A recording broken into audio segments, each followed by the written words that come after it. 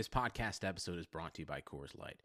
These days, everything is go, go, go. It's nonstop hustle all the time. Work, friends, family expect you to be on 24/7. Well, sometimes you just need to reach for a Coors Light because it's made to chill. Coors Light is cold lagered, cold filtered, and cold packaged. It's as crisp and refreshing as the Colorado Rockies. It is literally made to chill. Coors Light is the one I choose when I need to unwind. So when you want to hit reset, reach for the beer that's made to chill. Get Coors Light in the new look delivered straight to your door with Drizzly or Instacart. Celebrate responsibly. Coors Brewing Company, Golden, Colorado.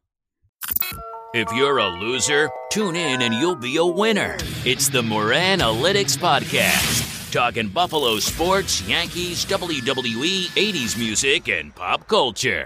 And now, here's your host, Patrick Moran.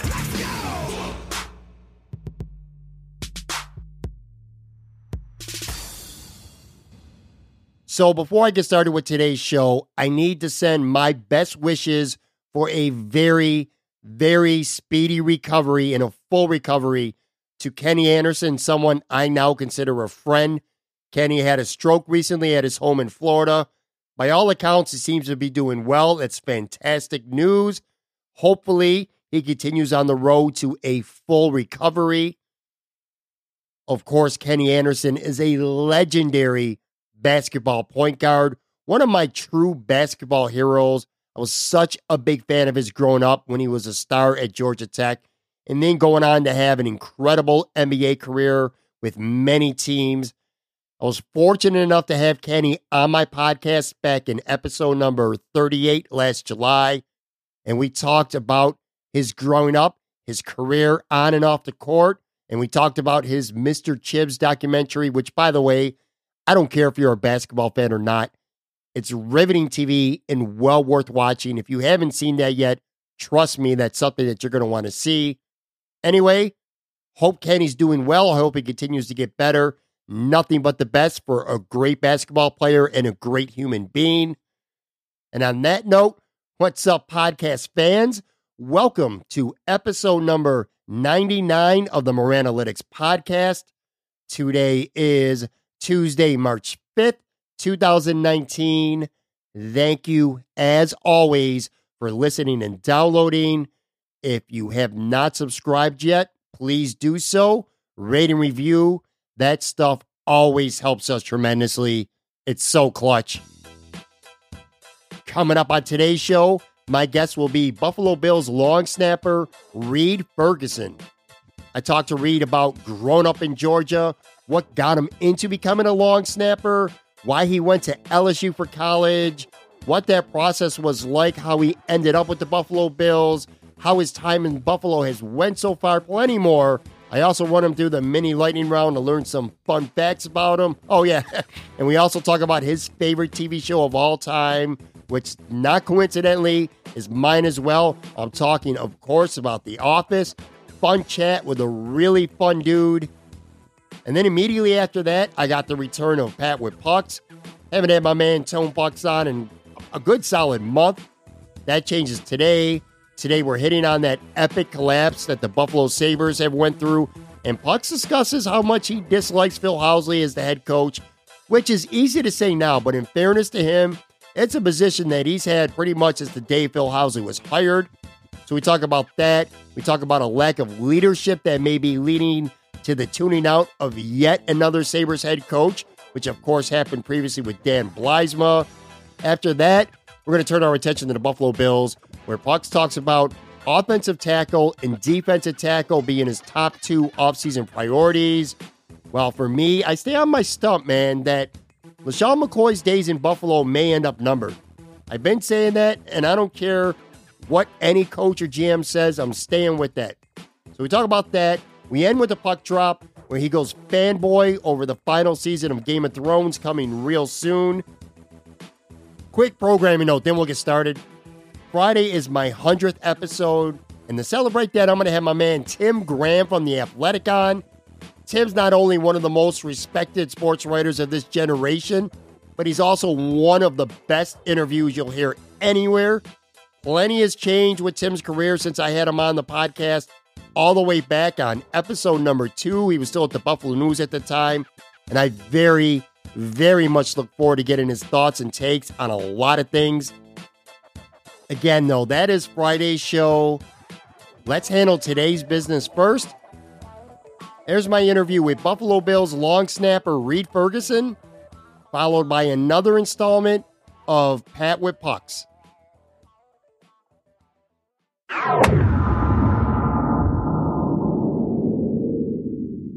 All right, boys and girls, my guest today is the long snapper for the Buffalo Bills. He signed a 3-year extension recently, so he's going to be in Buffalo for quite a while. He's a great snapper, and perhaps more importantly to me anyway, he's also a big fan of The Office, so we are most definitely going to talk about that as well. Reid Ferguson, what's going on, buddy? How you doing? Hey, I'm doing great. Thanks for having me on. I appreciate it. Oh, the pleasure's definitely all mine. And before we get started talking about some topics, props to you. Congratulations on signing the 3-year extension with the Buffalo Bills in January. Glad that you're going to be back. I appreciate that. Yeah, I was definitely excited to get back with the team, and they're showing some faith in me, bringing me back for 3 years. So it's appreciated on both ends. All right, let's go back to the beginning. What I like to do when I have an opportunity to interview an athlete for this podcast is give fans a chance to know them a little bit better besides just what they do now. Buffalo Bills fans, for the most part, only know you through the work that you've done with the team. But you're not from Buffalo. You're not from New York. You're not even from the North. You grew up in Georgia. What was it like growing up in Georgia for you? Oh, man. It was great. Georgia's a great place for anybody that hasn't been. Bounced around Atlanta a little bit growing up. Grew up kind of on the north side. Moved to the northeast side, I guess, when I was in high school, and then now I live a little bit on the west side of Atlanta. But I love Atlanta. I mean, I set up my home base here for the off season. One of the big things I like to do for those people that follow me on social media, I was just in London for a week, going to a few soccer games with my dad. So that's big.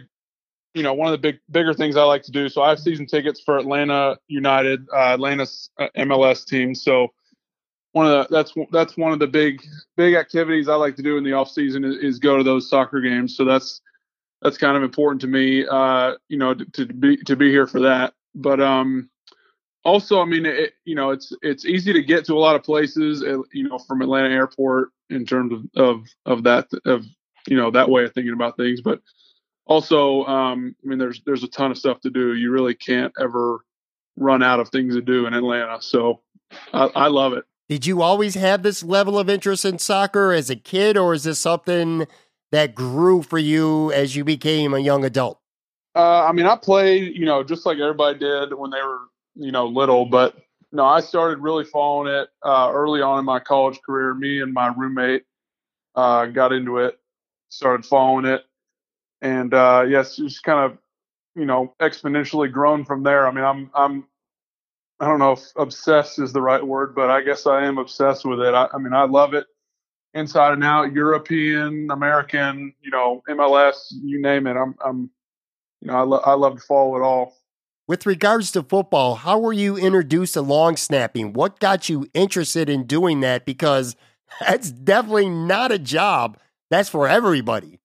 No, right. Yeah, no, the common joke with people when they do ask me about how did I get into it is, you don't grow up as a kid saying, you want to be a long snapper.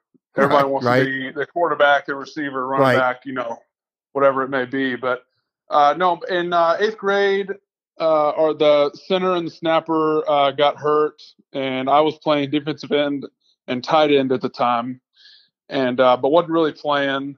Kind of 3 or 4 years into my football, playing, career, if you will, but wasn't really playing. Thought wasn't really sure if I was going to continue or not. And the guy got hurt, so my dad was like, hey, why don't you give it a shot? We can practice a little bit, see if it's something you'd be good enough to get on the field and get you some playing time. So, lo and behold, we started waking up before school and practicing, snapping out of the garage, and the rest is history, I guess. It's definitely a tough position to play because it's one of those positions where it seems like you're, for the most part, only getting noticed by the casual fan if you make a mistake. If you go through an entire season without one bad snap, some people aren't even going to know who you are.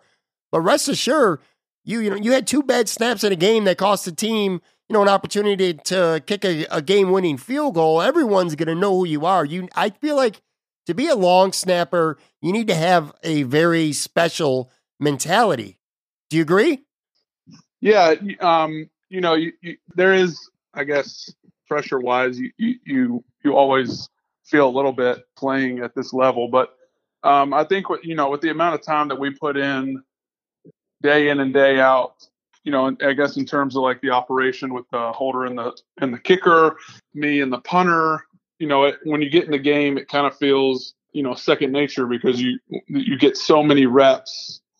Coming up here in the spring, we've got OTAs for 2 months. We're going to be working together that whole time, plus training camp, and then going into the season. So, and snapping, 3 or 4 days a week, every game week. So, I guess in terms of that, it wouldn't be as much pressure to mess up. It's more, it's muscle. A lot of it's muscle memory and second nature. Sure. Now, in high school, I read that you were the number 2 long snapper prospect in the entire country. You chose to go to LSU. Why did you choose to go there, and what were 1 or 2 of the other schools that you may have considered going to?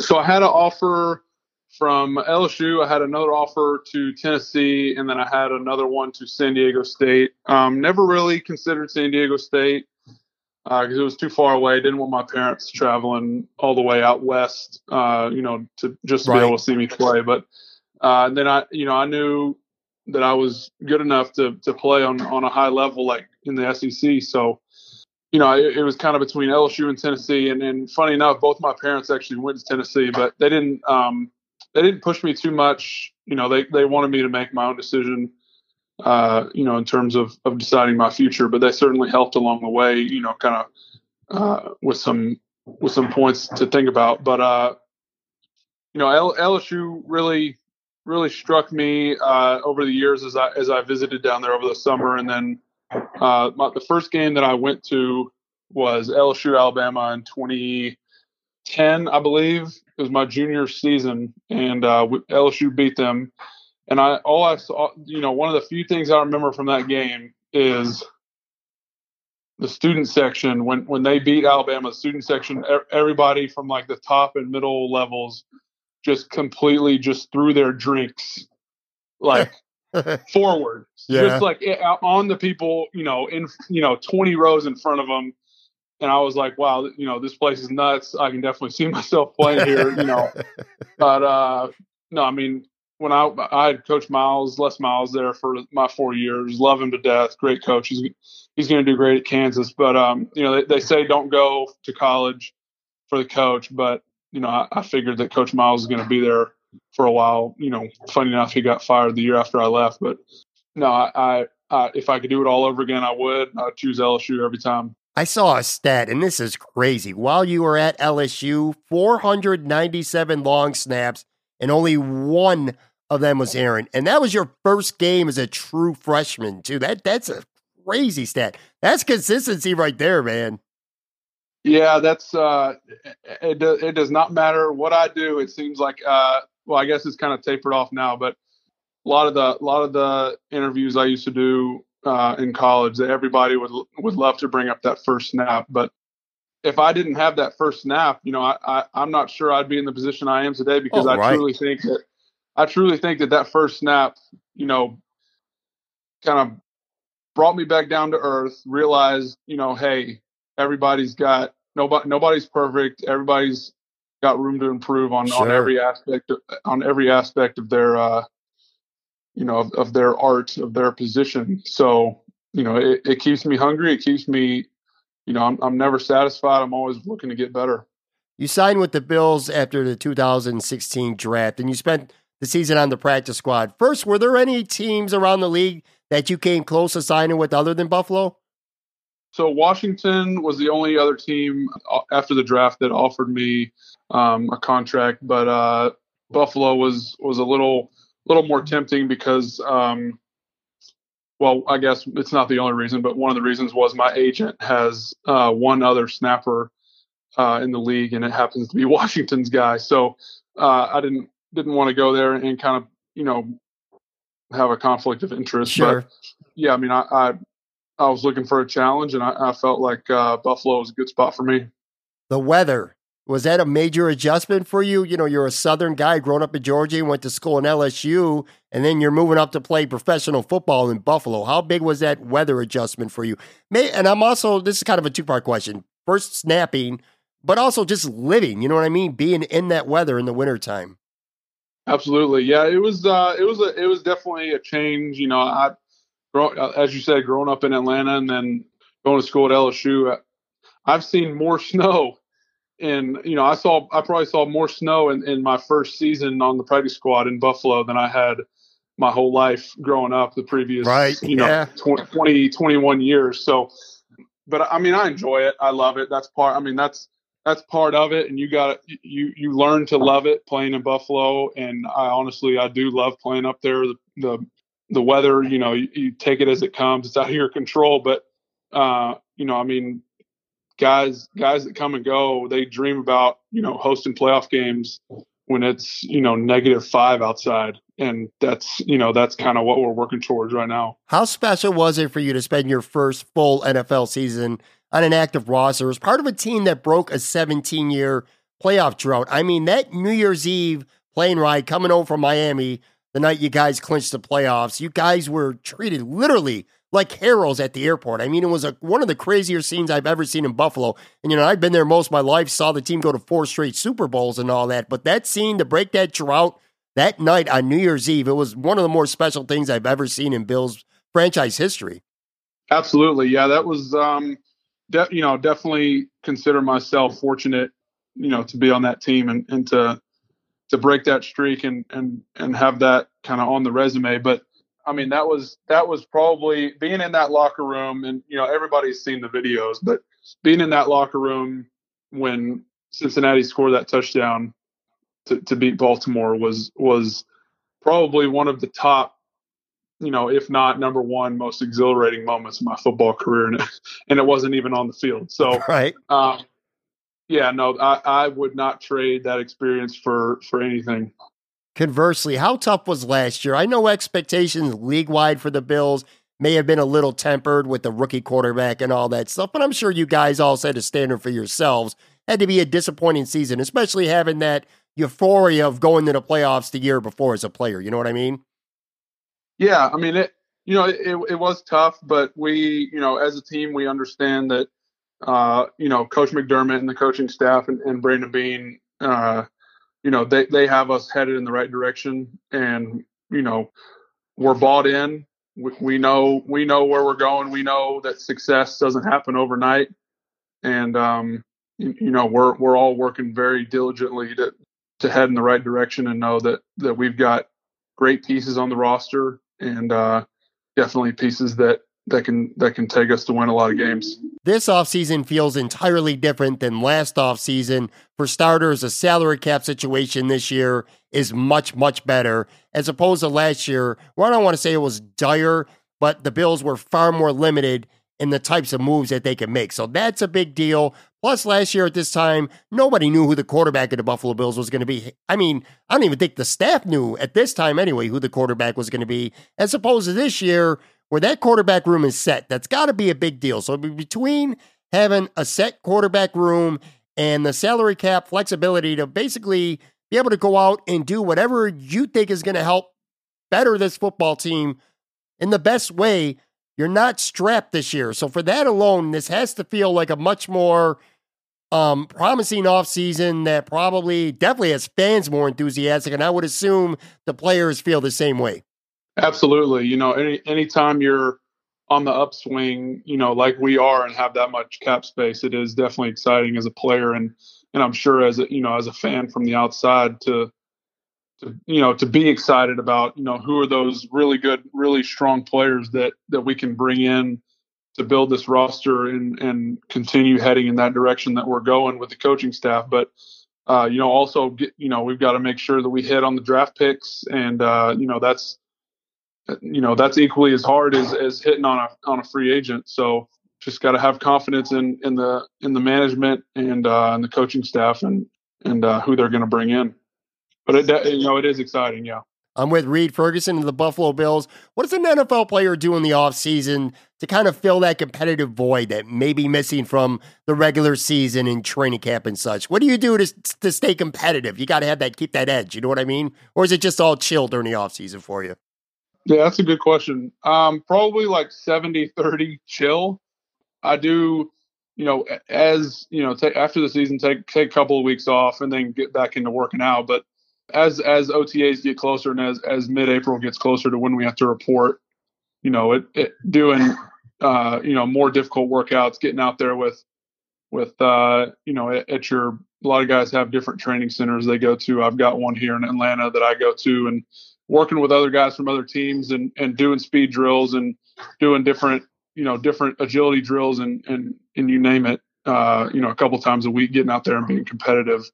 It helps to build some friendships, but also, get you ready to get back rolling when you get back to Buffalo. Sure. You know what? That's enough football talk, man. Let's talk about The Office. What got you into that show? What attracted you to that show? I kind of hooked up with you on Twitter. We had a little discussion about this. I always love talking to Office fans. I kind of incorporated that into a segment on this podcast. So what is it about that show that really attracted you to it? So I think, the humor, one part, and, that's got to be it. But I actually started watching, I guess, back when it first started in 2005, I believe. Yeah, 2005, yep. The first season it aired, my dad and I watched, and gosh, I was in 5th, 6th grade around that time, but I remember when it was first coming on and watching the first couple seasons. We had the first couple seasons on DVD, and then I didn't watch for, I guess, the rest. I didn't watch for maybe season 4 through 8, and then I kind of caught the some of season 9 when it was on television. But when it got released on, to be able to be streamed, I've done my fair share of Netflix Office binging, right. Probably 8 or 9 times through. Just sit. It's so easy to pop on when you're doing housework, or whatever you're doing. You just sit there and you can watch like 3 episodes an hour. It's easy to go through, and you watch it enough times, you're going to remember all the funny parts and all the lines to it eventually. Who's your favorite character on The Office? Michael Scott's got to be. Dwight is probably like 1B. If Michael's 1A, Dwight's probably 1B. Right. So, and then Jim. I love Jim, but I like Krasinski more of his other stuff he's done in the past couple of years. How do you feel about the last couple seasons? Because the most hardened Office fans is kind of split. Some people stayed faithful to the show all the way through. Some people really think that the last 2 seasons after Michael Scott left fell off really, really bad. Where do you fall on that? It's difficult when you lose the best character on the show. You've got to write 4 more seasons or 3 more seasons whenever he left. But you cut him a little slack there. But it definitely dropped off. With Nelly and all that nonsense. I'm not a huge fan of kind of all of those episodes, but it's still funny because there's still a backstory to follow with a lot of the characters. Yeah, I think one of the problems too, Andy was a very likable character early on, and I feel like by the time he became a manager and over the last 2 seasons, it almost felt like at times they tried too hard to make him the next Michael Scott. You know what I mean? He kind of lost that charm and lovability that made him so much fun to watch, and he kind of became, like I said, like a poor man's Michael Scott when he was the boss. You agree with that? Absolutely. Yeah, I'm definitely on board with that idea. All right. Last question here, and then we'll wrap up with the mini lightning round. I just finished power ranking all 185 episodes of The Office. Very long, time-consuming task, but it was a lot of fun. I published it on my blog along with the podcast as I talked about the episodes, and I got a lot of feedback, most of it good. Just like any list, people are going to agree and disagree. I'm certainly not going to ask you to power rank all 185 episodes of The Office, but for you personally, what were your favorite one or two shows of the entire series? So Traveling Salesman, I think I posted it on Twitter or replied to you. Traveling Salesman, underrated episode. I think a lot of people forget about it because it's early, but that's got to be top 3.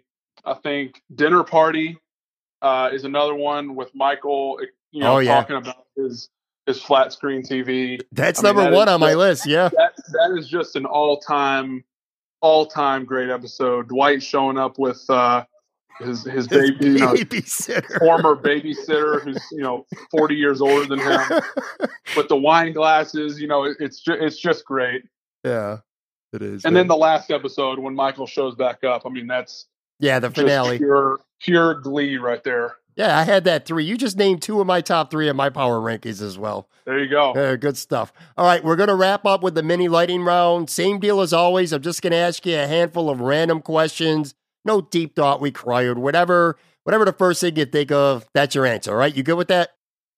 Good. Yeah, good. All right, let's start. Toughest football player you've ever played against? I'd have to go with Nate Ebner for the Patriots. He's a great special teams player. As a kid growing up, your favorite football player? Peyton Manning. Favorite non-sports related activity to do? So no football, no soccer. Non-sports related. I would say watching movies. Big movie buff. I probably know the answer. It probably just happened last week, but maybe not. Favorite city to visit? London was great, honestly, but London, that was my first time out of the country, so I'd probably say London. Had a phenomenal time there.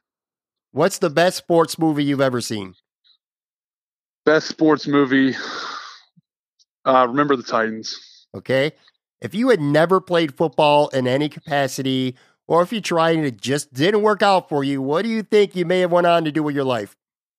Probably would have been a baseball player. Really? Yeah. Who's your favorite baseball team?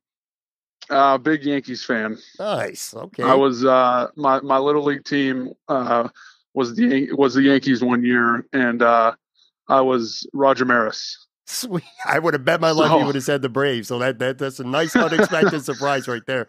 Who's the funniest player on the Bills? The most entertaining guy in your team? Oh man, Tre'Davious White is hilarious. Absolutely hilarious. I figured that as much. All right, last 2 questions here. If Twitter were to send you a message and say, yo, Reid, new Twitter policy we got going. We're only allowing each person to follow one handle on Twitter. One handle, one person only. Who would that person be that you'd follow? I'd have to say Clay Travis. He's a great Twitter follow, but he's radio guy, sports radio guy, nationally syndicated radio host out of Nashville. He does a great job. A lot of good viewpoints on a lot of good things. Okay. Last question here. You could have 3 dinner guests from any era, dead or alive, any era. Who do you got? Who's at your dinner table having something to eat, couple beers, whatever? Okay, so number 1, Michael Scott. Nice. In character. I want Steve Carell in character. Nice. I would have to say Peyton Manning. I would love to have a sit down with him, and then probably a former president, like from a long time ago. Maybe I don't know, George Washington or Abe Lincoln, one of the two. Probably call it George Washington, first president. Okay. I would love to sit down with George Washington. That'd be sweet, man. That's a sweet list. All right, everyone. Reid Ferguson. Give him a follow on Twitter at SnapFlow69. Want to wish you continued success with the Buffalo Bills. Glad that you're a Buffalo Bill. This was fun, man. I'm glad to have you on the show, and it was a good opportunity, not just for me, but for fans to get to know you a little bit better. So thanks a lot. Really appreciate your time, Reid. I appreciate that. Yep, thanks.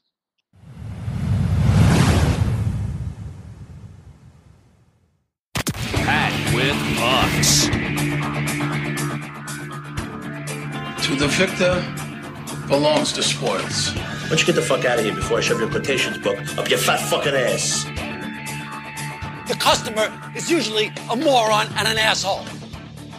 Okay, a simple wrong would have done just fine, but... All right, it's been about a full month since we've had a Pat with Pucks. Not since I had Mike Rodak back on, I don't remember, episode 92. I'm assuming you probably never even listened to that episode anyway. Did you? Episode 92. Holy cow. Yeah.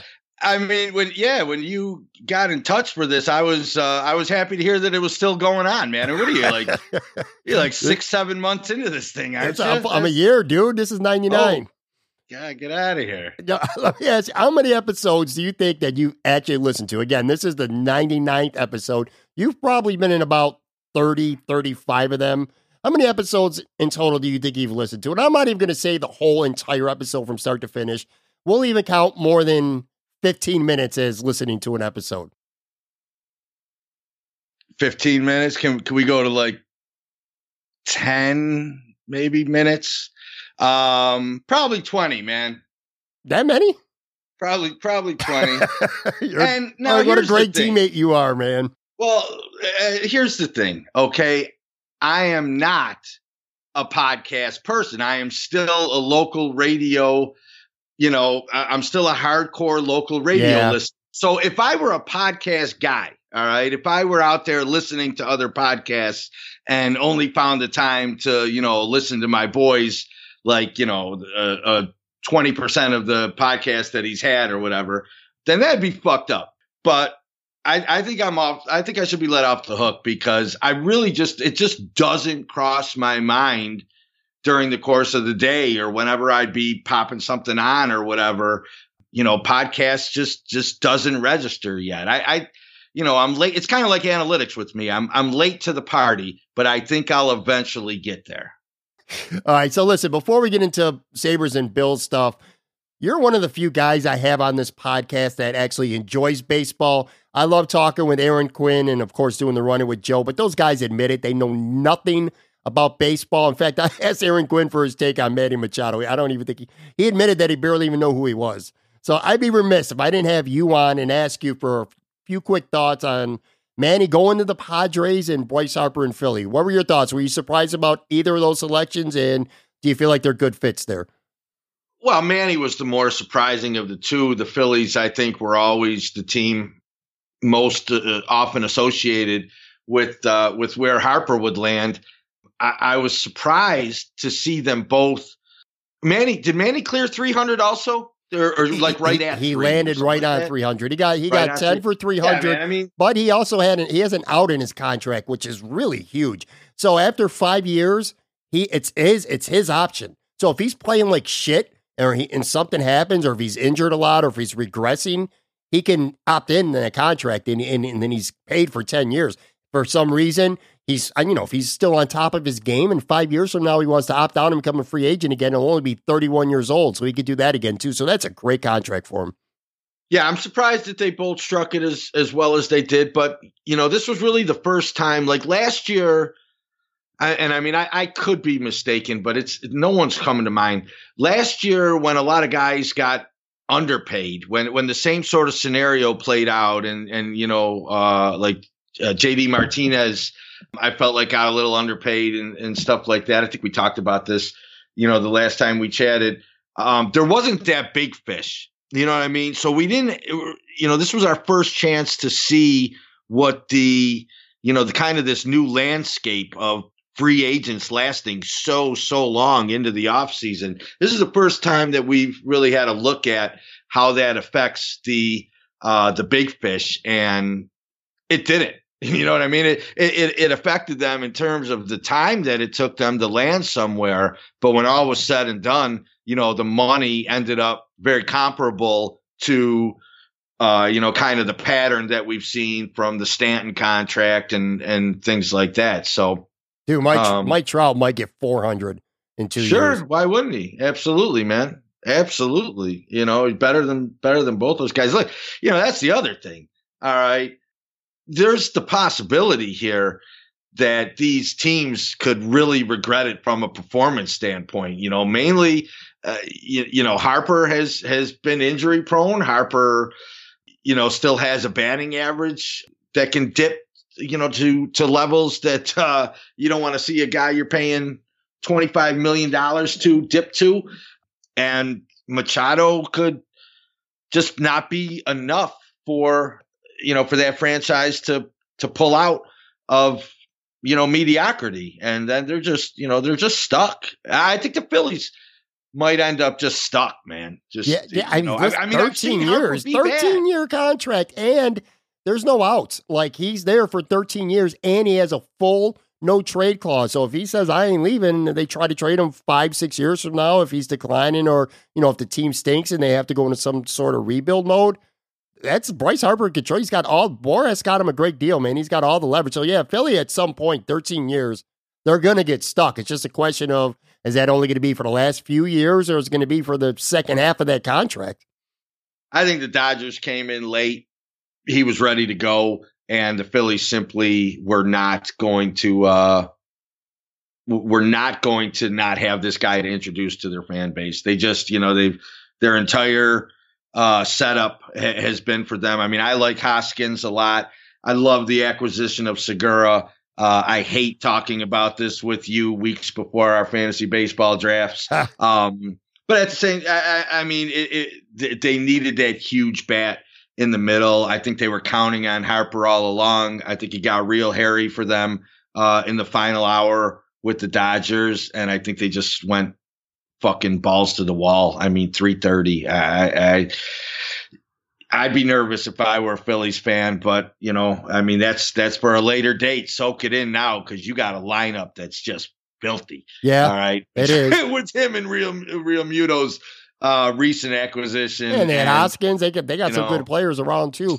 I agree. I do think that because of how late they signed, I have a feeling that neither guy signed with the team that was their first choice. I think San Diego blew Manny away with the best offer, and ditto for Bryce Harper with Philly. I think if all things could have been equal, I think Manny would have wanted to go to the Yankees, and I think that Bryce would have wanted to go to the Dodgers. But it didn't seem like the Yankees were very in on either player.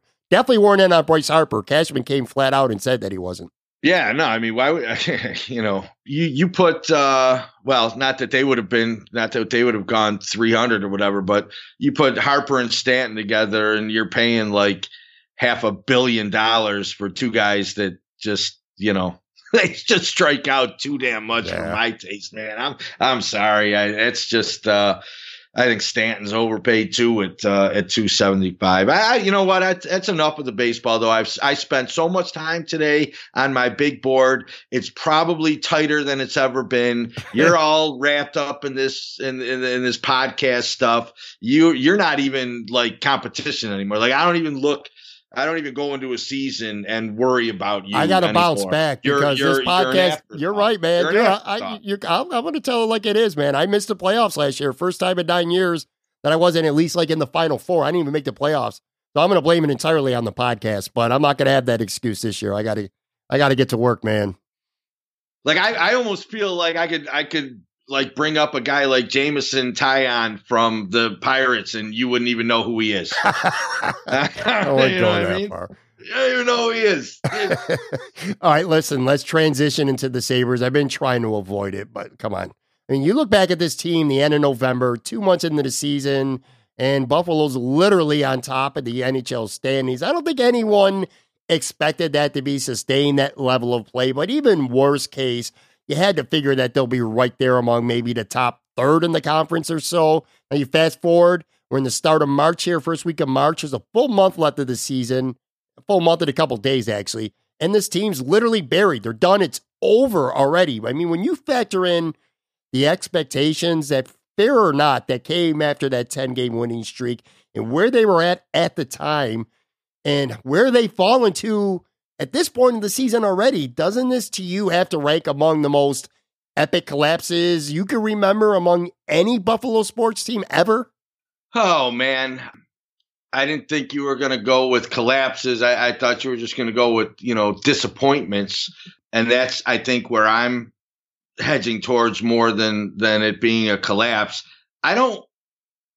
maybe it was just pessimism, but I wasn't sold from the streak. Now, I didn't see this coming. I mean, if you would have asked me after the streak if I still felt like this was a playoff team, I'd say yes. But, those were a lot of overtime wins. Right.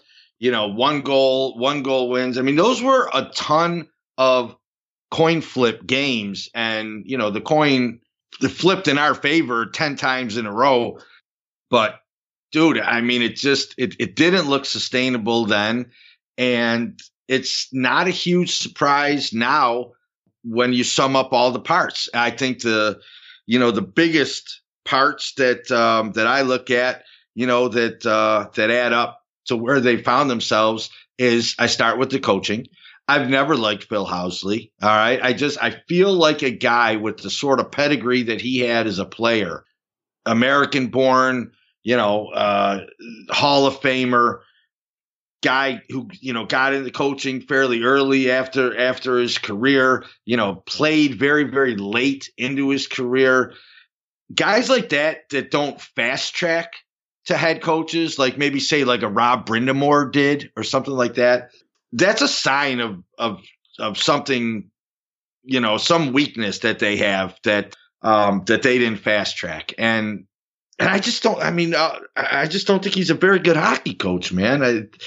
I think something's going on with that team because, they look like they've rolled over. That 3-game stretch where they played 3 shitty teams in the row, what was it, the Rangers, the Devils, and I think the Panthers, and they got 0 points in those 3 games. They weren't out of it at that time.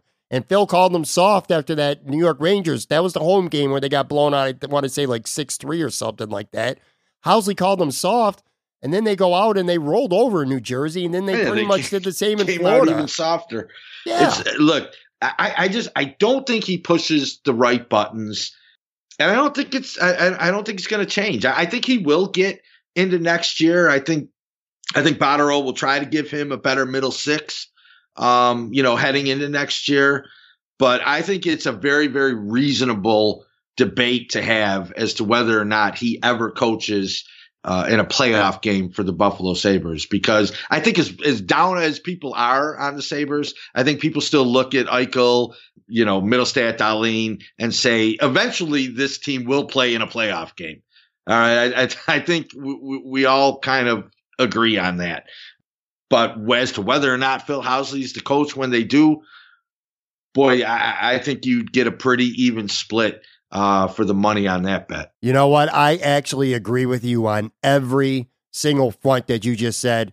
I also think Phil Housley comes back next season, no matter how bad of a collapse or a disappointment, whatever you want to label this season has been for Buffalo. I think at least in part that might be because if Jason Botterill fires him after only 2 seasons, that really puts a bullseye on his chest because he's the one who hired Phil Housley and it would just look like a terrible decision. So I think Housley comes back next year no matter what.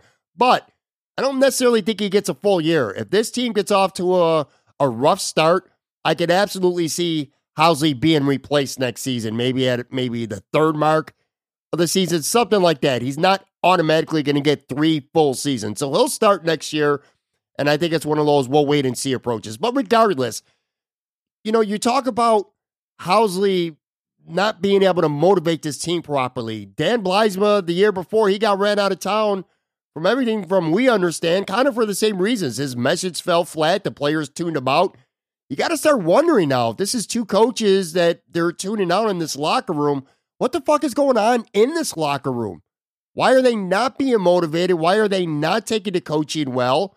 Because let's be honest here, it looks like over this last, 15, 20 games, something like that, with everything on the line, it kind of feels like at certain times this team, at least going by the way they look when they're on the ice on TV, it almost looks like they're out there rolling over.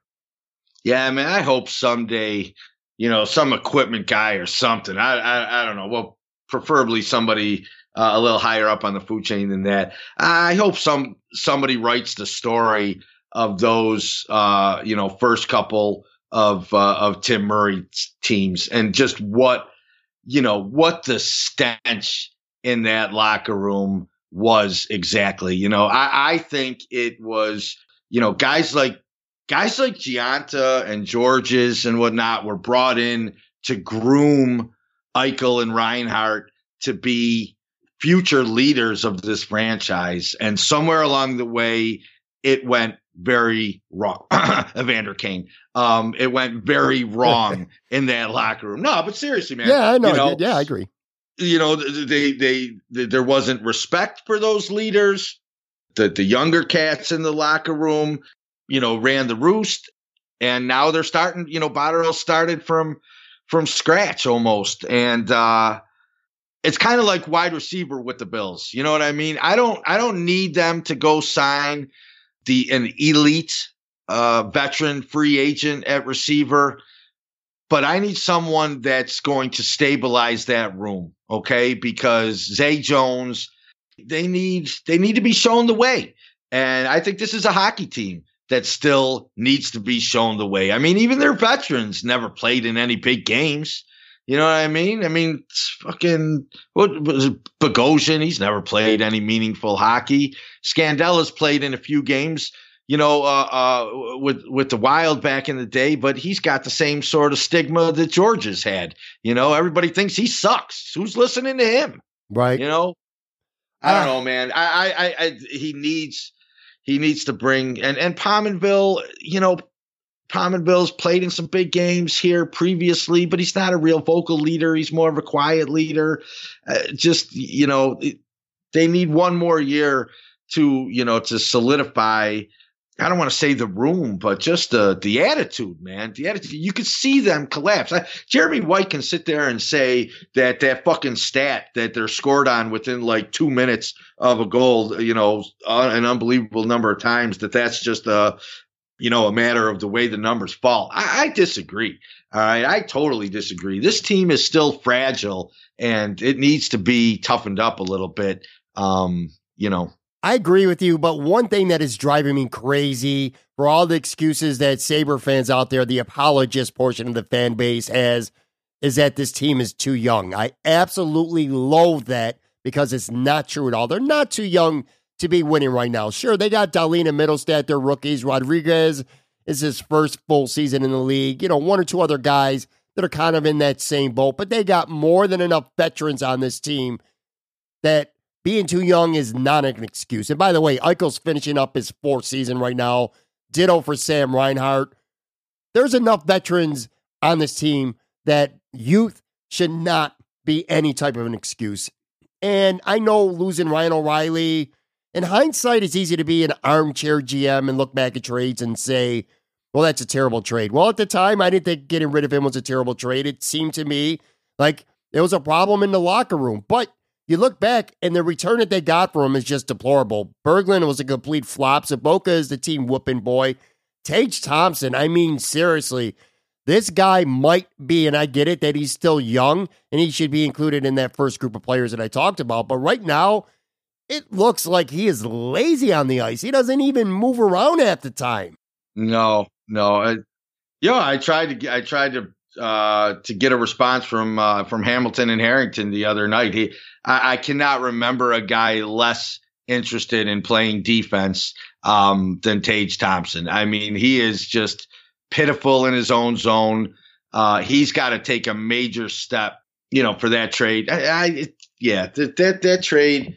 It wasn't going to look good this year, though. It wasn't going to look good this year, especially if Middlestat didn't step up or one of the two returning players couldn't fill the void until Middlestat did. And Berglund killed him. Berglund killed him. They counted on Berglund to eat up some of those minutes and kind of ease Middlestat into a bigger role. And obviously that was a disaster, Berglund. But the one thing I like, and maybe this will allow us to, transition to the gridiron, but, I feel like both franchises right now, and maybe more specifically, both general managers right now, have pretty much run out of excuses for the off seasons that are in front of them right now, as it relates to Bean, or soon to be in front of them as it relates to Botterill. Bean has cleared the deck, cleared the contracts, got his quarterback, has a shit ton of money, all right, and a full array of draft picks. And Botterill has, cleared, some of the locker room cancer. in O'Reilly, gotten the first round pick in Darlene, gets to drop off the Molson contract, stuff like that. Both these guys heading into year 3, they're just out of excuses, man. These guys have to deliver a product in these upcoming seasons. So that's fun too. At least they're out of excuses, bro. That doesn't mean that, we're not going to be calling for their heads like always seems to happen, but sure. They're out of excuses. Both teams' general managers are poised to make that next move, to put as good a product out there, all right, as anyone else can put out there. I agree. You know what? I agree has kind of become a term that I've used an awful lot on this segment, but I do agree. Let's turn our attention to the Buffalo Bills and more specifically Brandon Beane for a few minutes here. The NFL Combine's going on right now, and that's always fun, seeing 40 times and stuff like that. It gives you something to talk about, and I know this is the mock draft time of year, but I just can't pay any real attention to mock drafts yet. And I know that you're not much of a combine guy or so much a draft prospect guy, at least not at this portion of the offseason, because it's all about free agency right now, which starts in a week and a day? I feel like this. Right now, it's easy to look at a Bills mock draft and say Jawan Taylor goes to the Bills, the offensive tackle from Florida, with the 9th pick. Well, you know what? If they go on in free agency on March 13th and they give Darrell Williams $10 million to play right tackle, you could throw that mock draft in the garbage because they're not going to need that position. You got to wait to see how free agency shakes out before you can really pay any mind to mock drafts, because teams right now, you don't know what they're going to need. It's going to change really soon. But anyway, Brandon Beane has said the team's going to be active in free agency. I can't remember the exact term he used, but he alluded to being active but not reckless with their money. How aggressive do you think this team is going to be come March 13th? Do you think that they may be more aggressive than they've let on? Well, first off, and I know you were just kind of making an example in terms of having to see how free agency plays out prior to the draft, but I could see the Bills signing a tackle and drafting a tackle, because I think sliding Dawkins inside is a very possible scenario. True. If things fall into place the way, just to where, tackles are the best move for them, in free agency and the draft or whatever. But, as far as free agency itself, yeah, man, I think he's posturing a little bit with the fans, telling them, kind of trying to keep their expectations in check a little bit, because I think the fans know the amount of money that's out there right now. And I think we're all pretty excited about it, and I think he's just kind of trying to tell us that, we're going to be smart, but they're going to spend, it's not like he's got 50 available and he's going to go into free agency and only spend like 15 or 20 of it or something. I think he's going to be really aggressive. He's always, he has been since the day that he got here. So I don't see any reason to expect it to be any different in free agency. The concern is, and I think it's a very valid one, is that there's a lot of teams out there that have, gotten smarter with the cap and cleared the deck, to have that kind of money available. One in particular in the Indianapolis Colts, has an all-pro quarterback already in place. So between them and the Jets, I get real nervous, when it comes to some of our needs possibly mirroring some of theirs. Absolutely. But I think, dude, I'm a Beane fan, man. All right. I'm a Beane fan. He's overpaid at times when he wanted to go get his guy. And to that, I say, so what? Chris Ivory is a guy that, everybody kind of scratched their head, when he got $3 million and, 2 years at $3 million or whatever per year. Chris Ivory ran like a fucking beast last year. Okay. Brandon Beane wanted his guy. He went out and overpaid a little bit and got him. Big deal. All right. Do it again. Do it again. I'm glad you mentioned him. I'm going to get to him in a second. Before that, though, it is a fun free agent offseason for the Bills because the cap room, like you said, the deck is cleared. Last year was all about money, being tight against the cap, still getting rid of some contracts. And more importantly, it was stressful because nobody knew who the quarterback of the Buffalo Bills was going to be. We didn't know if Tyrod Taylor was going to be the guy. They traded him. Then they went out and signed A.J. McCarron, so we didn't know. Maybe it was him, Peterman. We didn't know who they were going to draft. Of course, it ended up being Josh Allen and how the season played out. But the big difference between this year and last year is now that quarterback room is set. You know what I mean? We don't have to spend 2 seconds this entire offseason talking about quarterback. They got all 3 guys in that room that they want, that they like. That is set, as opposed to last year, all of our time and focus. If you went back and listened to our segments from about a year ago, if we spent a half hour talking about the Bills, 20 to 25 minutes was talking about the quarterbacks each and every week. That's different this year, so I'm a big fan of that. If you were to prioritize right now, if you could play Brandon Beane, and I'm not going to name specific players because none of us know, but you look at the positions on this team and the talent they have right now, where would you prioritize where you would put the majority of your resources between free agency and, let's say, the first 3-4 picks of the draft? Oh, man, I think it is an absolute slam dunk, okay, that they are going to spend A, big money, and B, big draft capital, okay, on defensive tackle and offensive tackle. Period. End of story, man.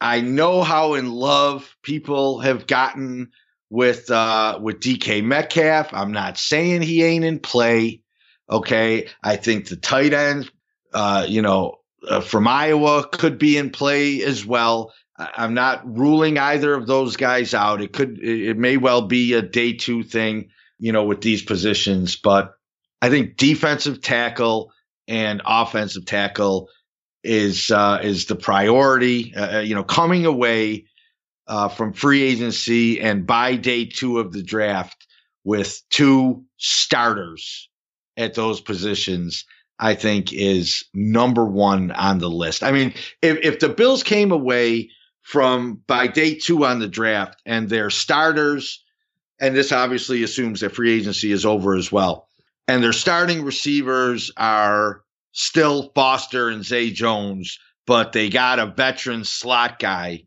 I think we could live with it. I think we could live with it.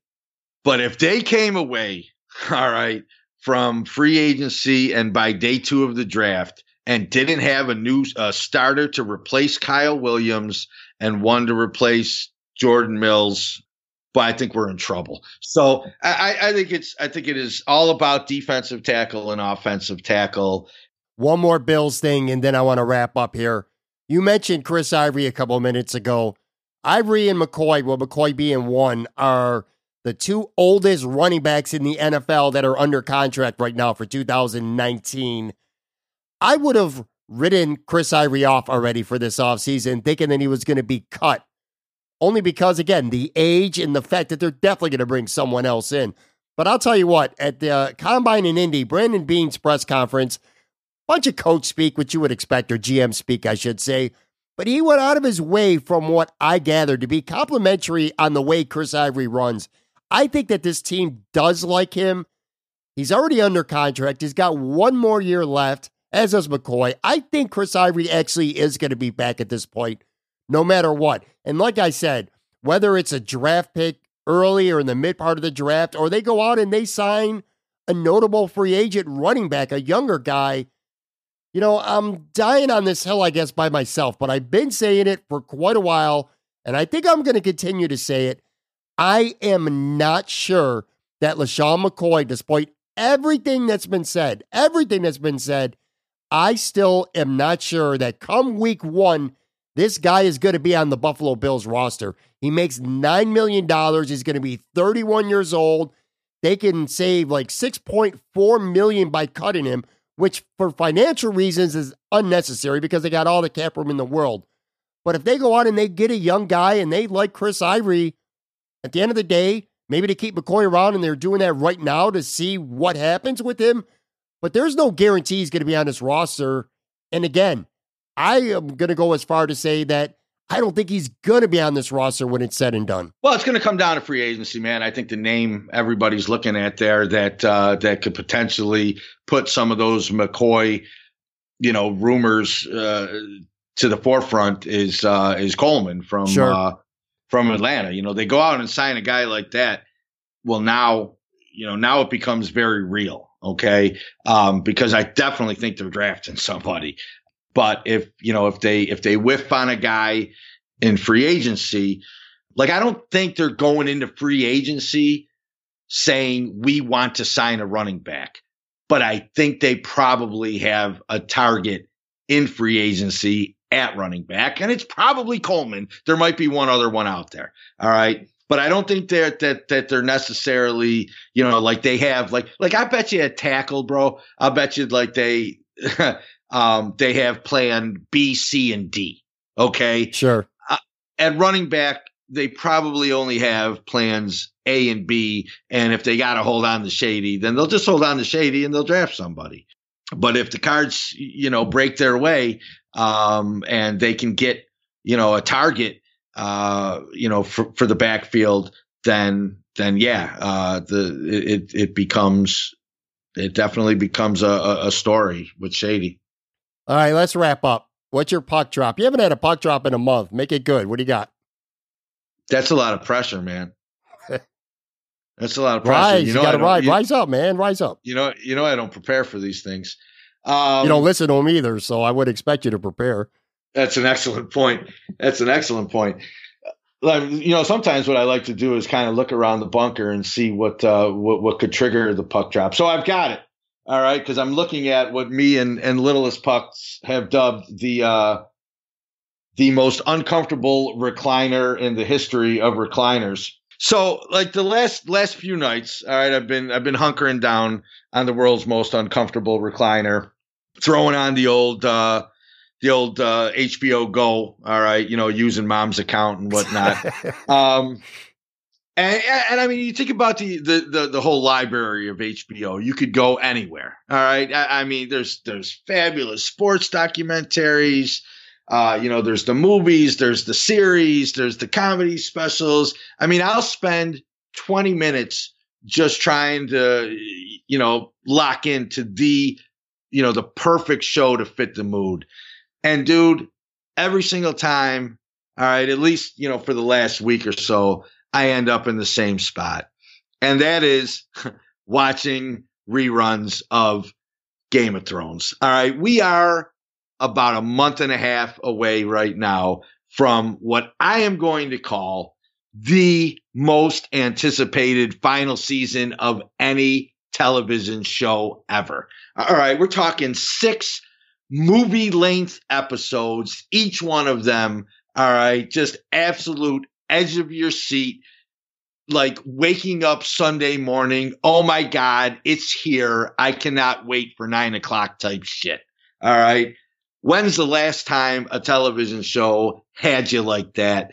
I can't wait. Like, I can't wait to be done, to hang up, and to turn around, get on the world's most uncomfortable recliner, and just fire up an episode. It is going to be epic when that shit launches for the final season in a month and a half.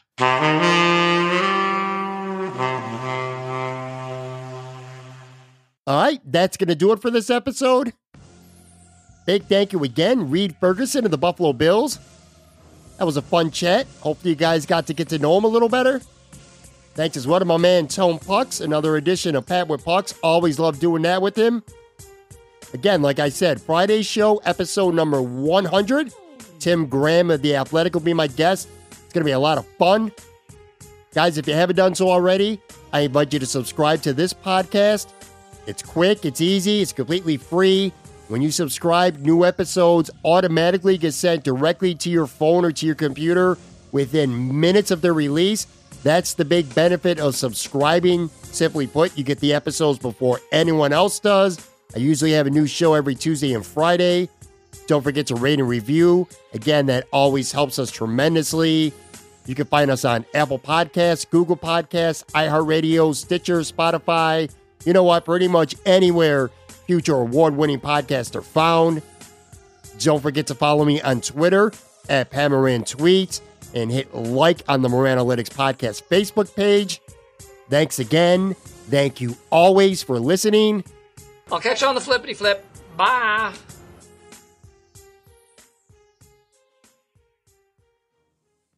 For the ones who get going when the going gets tough, and the ones who know we're tougher together. For the Pathfinders breaking new ground, Grainger offers supplies and solutions for every industry, as well as fast access to experts and 24/7 customer support. Because we know you have people depending on you, so you can always depend on us. Call, click Grainger.com, or just stop by. Grainger, for the ones who get it done.